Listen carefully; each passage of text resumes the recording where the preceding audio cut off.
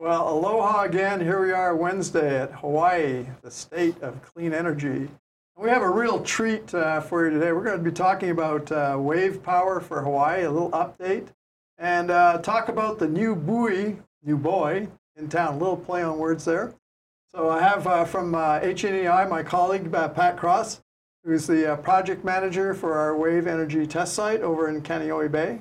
And of course we have Jay Futel, owner, operator, CEO, chairman of the board of ThinkTech Hawaii. I think you're the chairman of the board. ThinkTech Hawaii. So thanks for coming on, Jay, and helping me out. Thanks for having us on the show, Mitch. You're welcome, Jay. So we have a special treat as we go for Show of the Week, which is a beautiful video that was produced by Royer Studios, a Hollywood movie producer that HNEI uses for our really first-class movies. So if you don't mind rolling it, I think you'll all enjoy this. It's got some fabulous waves in it, so go for it.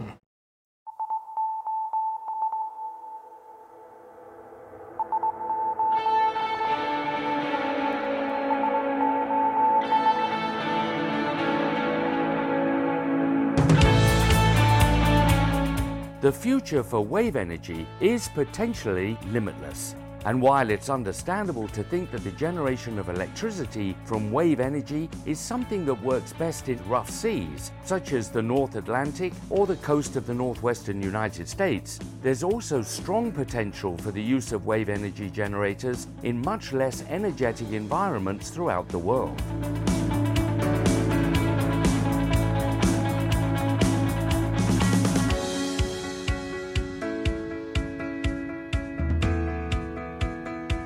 Here we see the Azura, a wave energy prototype, being prepared for deployment to the US Navy's wave energy test site, located in Hawaii near Kaneohe Bay, Oahu, for testing through spring 2016.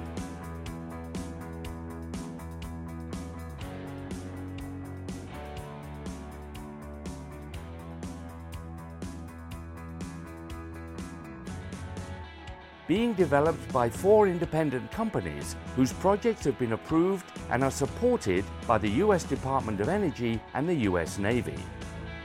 The Hawaii Natural Energy Institute is responsible to the sponsors for data collection, analysis, and reporting as a means of independently evaluating the technology's performance. HNEI is also carrying out environmental monitoring to assess potential impacts these devices may have on the environments where they're deployed. 4 of the planned 5 devices are what are called point absorbers, which are essentially an ocean buoy designed to move around in the waves, and the different companies have different approaches to converting that movement into electrical generation. The Azura device is a pair of vertical spars with a large heavy heave plate at the bottom underwater, and then a float that extends between the 2 vertical spars and moves with the waves and converts that movement to electricity.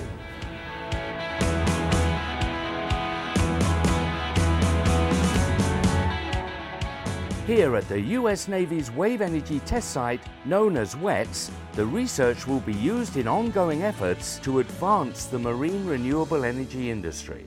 At present, it's still very difficult to capture wave energy and convert it into electricity in a way that is commercially competitive with other renewables or with fossil fuels. However, population and energy demand around coastlines are both very high worldwide, and the wave resource is enormous, making wave energy technology an attractive long-term proposition. Ultimately, the idea for a commercial future for wave energy would be arrays of devices, not single devices like will be tested here at a scale of, say, 500 kilowatts or a megawatt, but lots of them. That's the way we're going to get toward commercialization of wave energy, is deploying it in scale.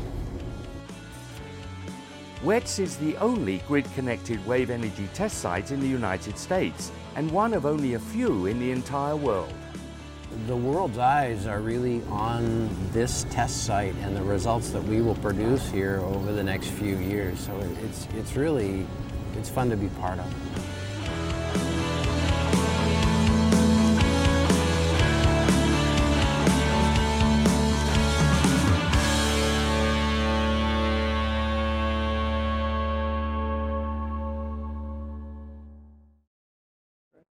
Okay, well, we're back. I hope you all enjoyed that great video, which is going to propel us to Show of the Week, I hope. So make sure you put in your thumbs up when you see this. So, Pat, we had you here about 36 weeks ago, as I recall. That long? Yeah, that long, believe it or not. But a lot has happened at the Wave Energy test site. Some those buoys we saw are no longer there, and you've got the big buoy, pardon the pun, coming in. So why don't you just, you have some slides, and so you can call them up when you need them, and just tell us what are the changes, what's going on now. Okay, well, I'll give you sort of an overview of what we've been doing since 36 weeks ago, which is basically we've had the wave buoy you saw in the video deployed twice, did some modifications to it after the way it looked in that video, redeployed it with an attempt to get more power out of it. It didn't really work for a complex set of reasons. The motions improved, but we didn't see the power performance, and that's a power takeoff issue. But more exciting than that, I think, is the project we did where we redeployed the Lifesaver wave energy device, which is a ring-shaped, donut-shaped device. And that's why they call it the Lifesaver, right? Because it looks like a lifesaver. There you go. Yeah. We deployed it the first time. Nothing was done with the power. It was just burned off in a load bank. Okay. But for the second deployment, we used that power to power an instrumentation suite and an undersea charging capability that you can use for charging autonomous vehicles underwater, which was a very cool demonstration, a first in the world, as far as we know, of using wave power directly for something like that. So that means you're like a little torpedo-like underwater vehicle can slide in, hook up some way, interface with the power supply and recharge its battery, then go off and do another mission. That's the idea. It swims in and it docks and it downloads whatever data it's been collecting, gets charged up, goes back. That's real James Bond stuff. That's really great. Pretty cool. Yeah. We didn't actually do the demo with the AUV, but that's kind of the next step. We just demonstrated the capability to do that.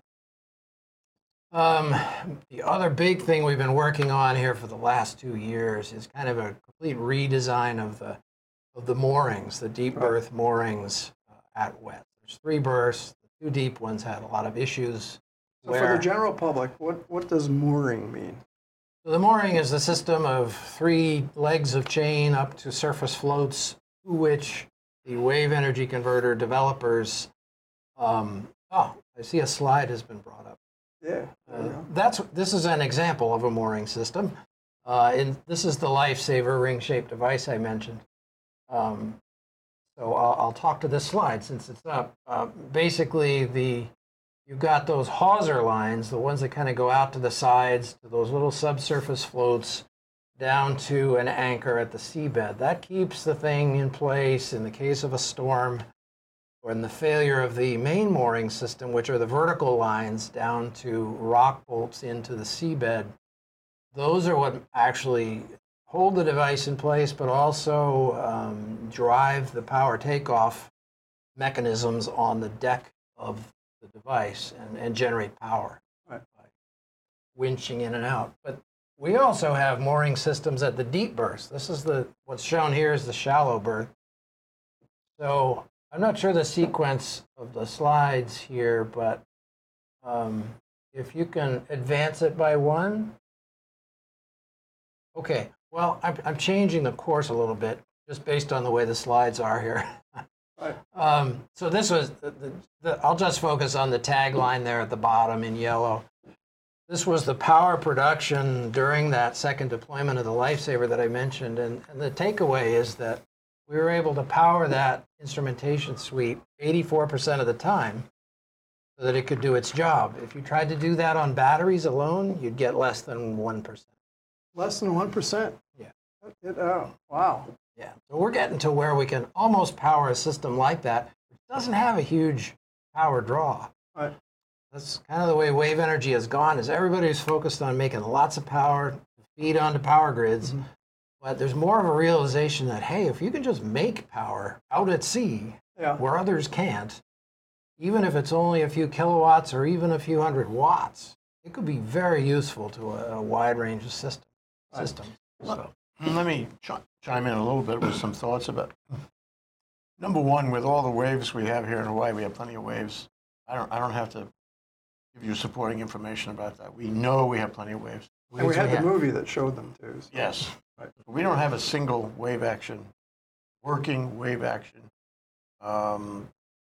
device that's actually generating power right now. All right. At the moment, no, because those first two devices have been recovered. Those demonstrations are complete, but we have more coming. Okay. But they're all R&D. Second is the thing about the mooring. The mooring. I mean, if we had a tsunami or some heavy wave action at some point, for whatever reason, is that mooring going to be able to hold the thing in place?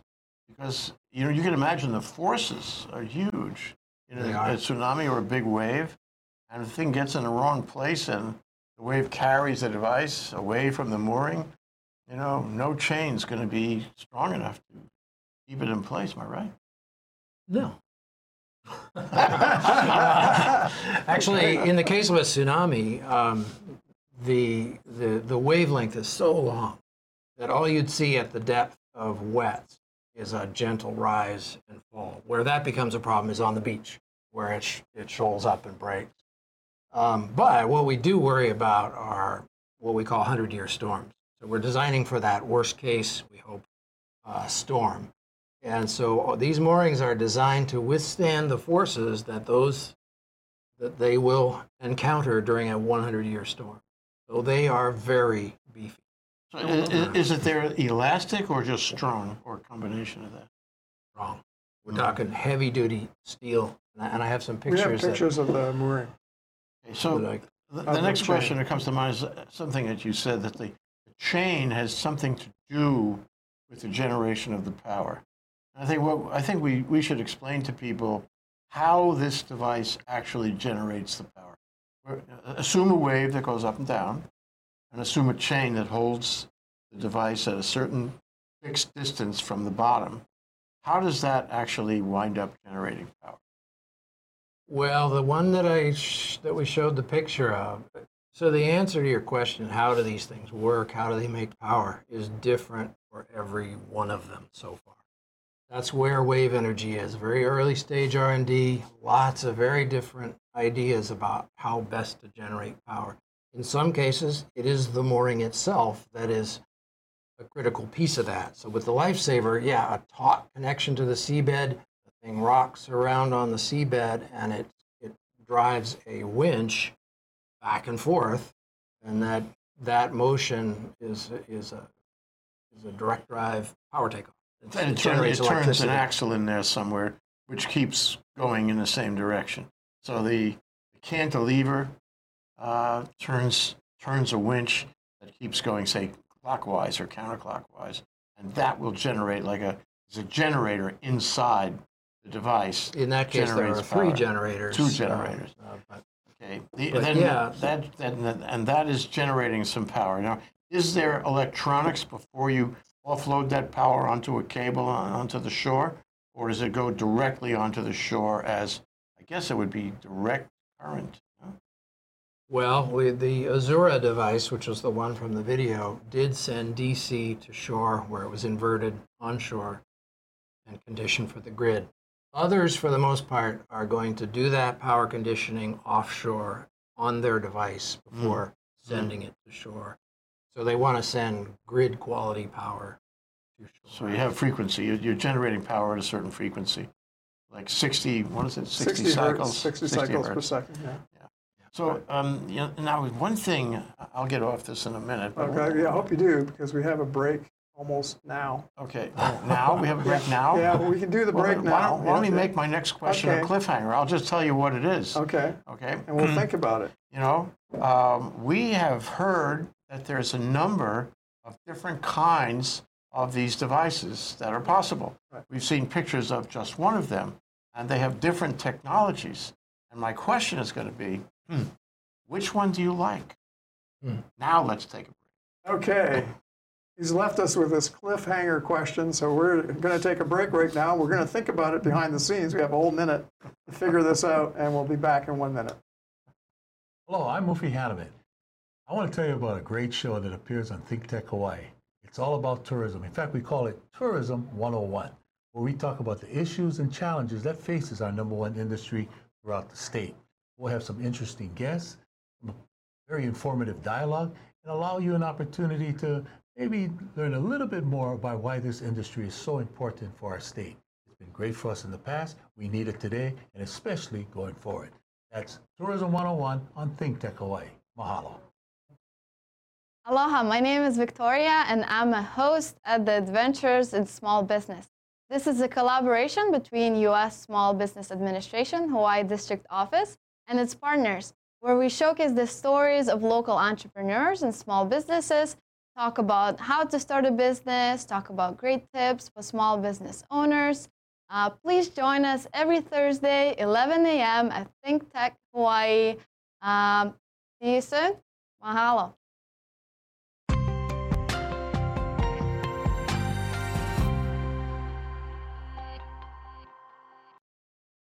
Well, welcome back to Hawaii, the state of clean energy.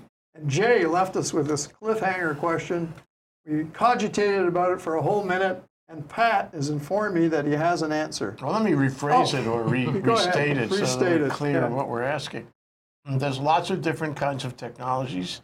These technologies have been, I want to say, in play, but they have been in research, in process, in design for about 10 or 15 years at least. I'm sure you can give us some historical notion of where it all began, probably in the year 1215, yeah?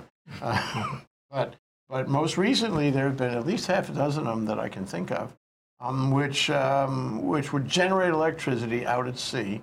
And for various reasons, they all have their pros and cons. So now you've done research on this type, with, I don't know how you distinguish it, the cantilever kind, with the inside generator and all that. Mm-hmm. Why do you like that one? Is that your favorite one? Or are there other models you're working with that may actually be better?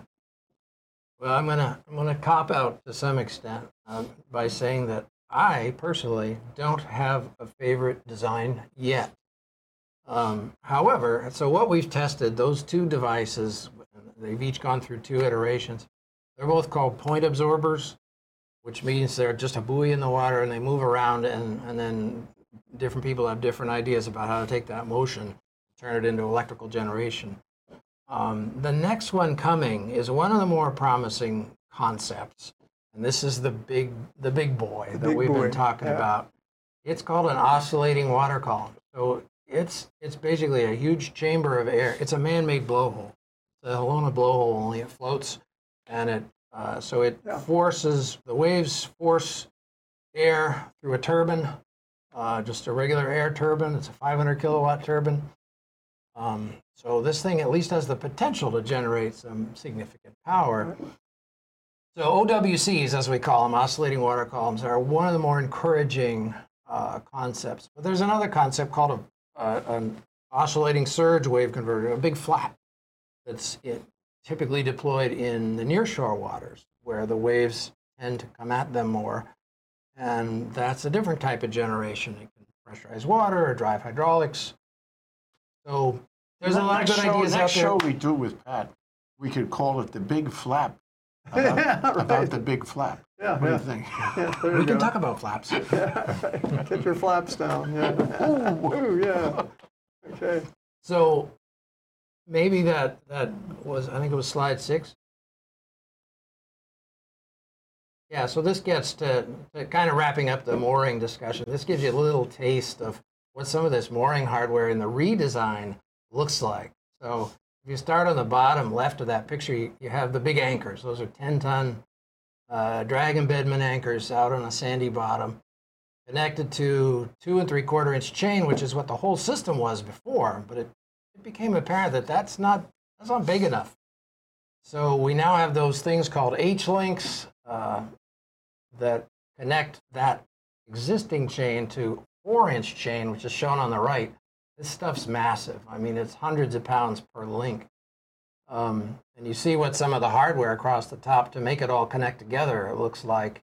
It can't necessarily get good scale on that, but trust me, no guys are picking those things up. Well, you have the ladder beside there, and you can see where the size of the link is like by a foot almost. Well, yeah, in the top left is the surface float, the new surface float with the hardware hanging beneath it.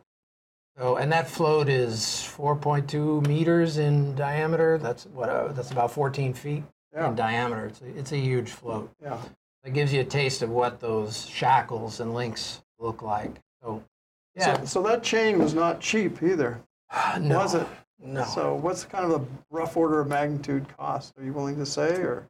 Well, we're talking hundreds of thousands of dollars just to procure the chain for 3 legs for one mooring. Right. Well, it was not cheap. Is it worth it? You know, what I mean is this is an expensive proposition to test out these bigger and bigger devices, and you have inherent, what do I call it, challenges. Number one comes to mind is it's steel, and steel rusts. In fact, everything corrodes at sea, and in the combination of elements in the sea. Maybe, and those are changing maybe with climate change. So as the years go by, these things are going to corrode, and so they have a useful life of X, whatever that is. Maybe that's part of your research. The other thing is it does affect in Hawaii Nay. It's going to affect the navigation. You have to put them out there in the ocean, deploy them in a certain place, and there will be the inevitable fisherman who comes by, or who knows what kind of boats are out there, and they might run into these chains or into these devices and have a really bad day at sea. And the question is, that's a challenge. Call it a political challenge, call it a traffic challenge. Is it worth it? Are we going in the right direction with this kind of energy generation system? Well, I think so. Partly because it's what I do for a living. But sorry for that question. No, but these are very real questions. If there's a commercial future for wave energy, then you're deploying these types of large machines in significant numbers, and you have cables to shore, and you have mooring systems, and you're a user of the ocean, and you need to get along well with the other users of the ocean.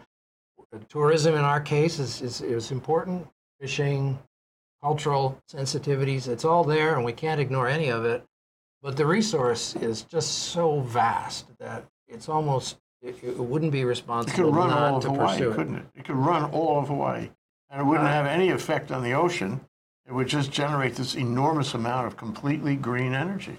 It would. That would be fabulous. But there would be impacts, and it's, as a society, you have to decide whether you are willing to take those trade-offs. But yeah, compared to some other generation, it's relatively clean, green, but also attracts fish too. I mean, it becomes a fish habitat. Yeah, big time fish aggregation devices these things are. So as far as the moorings and their strength in their life, it's not so much the corrosion. There is a corrosion factor. We allow for a certain amount per year, but that'll last decades. What you worry about is the fatigue on the different elements and the ultimate strength, as we talked about before. Wow. So we've designed a system that has a minimum 10-year design life. We hope for considerably more than that, and we inspect on a regular basis. And also they wear the links when they're bobbing up and down. They wear, the studs can get knocked out. So we have the whole system now in tension, even when there's no wave energy converter, to partly address that, because we didn't before. Yeah. I'm reminded of the whole affair with telecommunications cables. They come from far away. They're at the bottom of the ocean. They have to get ashore in order to deliver signal. We don't talk about exactly where they are, because then there would be those people who would like to do malicious mischief on them. And so they have their, you wouldn't find it so easily on a chart exactly where the cable is coming ashore. Furthermore, even if we did know where they're coming ashore, it would be sucking up some beach or some shoreline. And I think they bore in under the beach though. They must. They can't be visible. No, they go in well under the shoreline and come up. So you have the same issue, don't you? I mean, out of these devices, inevitably, whether it's processed into 60 cycles out there or not, whether it's direct or alternating current, you have to have a cable We do. that doesn't corrode very much, and that drops down to the bottom, comes whatever distance it is, and I guess it can be a fair distance, and then somewhere along the line it has to come ashore. Maybe like a telecommunications cable. Yeah, right. Yep. And it has to come ashore in a way so that it doesn't suck up, the geography in the beach, and it also doesn't act as a malicious, not a malicious, an attractive nuisance, right? To people who, may want to do malicious mischief. So have you addressed that, or is this something in the future? Well, we have an advantage at the test site in that that shore entry point is on the Marine Corps base. So it's a pretty remote part of the Marine Corps base, so most people don't know it's there. We worry more about the wave action on the sand, tearing the cable apart, not people. But if you had it in somewhere near Waikiki or Alawana, yeah, people would mess with it, and They probably wouldn't allow wave energy buoys off of Waikiki anyway. Perhaps not. Yeah. One other thing comes to mind from what you say is we live in a world of climate change. We live in a world of sea level rise. We live in a world of, what do I call it, shifting sands. I don't mean political shifting sands. I mean real shifting sands. Okay, yeah. Okay, and so the sea bottom, the sea floor, where you're dropping the anchor, so to speak, as well as the sea floor under the cable or with the cable, where the cable comes up onto the land, they're going to shift, maybe more than before because of climate change. And the shore itself, the beach, that's going to shift, and you're going to have changes, and maybe good, maybe bad. So the question is how, if you want to have these things last for 10 years in a cycle or 20 or 30, how can you cope with what we know is going to happen to the sea, the ocean floor, and the beach in terms of climate change and sea level rise? I think I think we're probably assuming that those sorts of changes are slow enough that we can adapt to them kind of on the fly. That's not a very good answer, but it's hard to predict that far out ahead what the beach will look like and what the wave action will look like. Although we are doing modeling along those lines at the university. So sure. But you're right. You always have to look ahead. Well, did you want to finish with the big boy? Oh, yes, yeah. We don't want to miss it. We need to get it right now. Show slide 8 and 9 we got less than real a minute quick. to go, yeah. So this is the big boy that Mitch talked about that's coming next. This thing's huge. It weighs 1,000 tons. That's it under construction in a shipyard in Portland. Look at the size of the cars. You can see the cars, how big yeah. it is. Show the next picture. How tall is it? How tall is it? It must be It's 100 feet or something? It's 37 meters in length, and it's about, I forget, 20-some meters in overall height. Yeah. So it's huge, and it has the potential to make, as I said, 500 kilowatts with its turbine that's up in that top part. So, well, on that happy note, with the big boy, yeah, going for show of the week, but we have to wrap up. And how far offshore does the big buoy go to be effective? Well, in this case, it'll be deployed where we have a berth for it, which is at our 60-meter test berth, which is about 1.5 kilometers offshore. Ah, that sounds right. Yeah. That wouldn't be a big problem. Sorry, I just had to ask that. Well, I've got to wrap it up. Otherwise, the CEO of Think Tech Hawaii is going to be all over my case and he won't invite me back. You don't want that. So that's it, everybody. Thank you very much, Pat, for coming out at short notice again. And Thanks for having me. This is Hawaii, the state of clean energy, and we're winding up. And we'll be back next Wednesday before you know it in a flash of an eye. So aloha, everyone.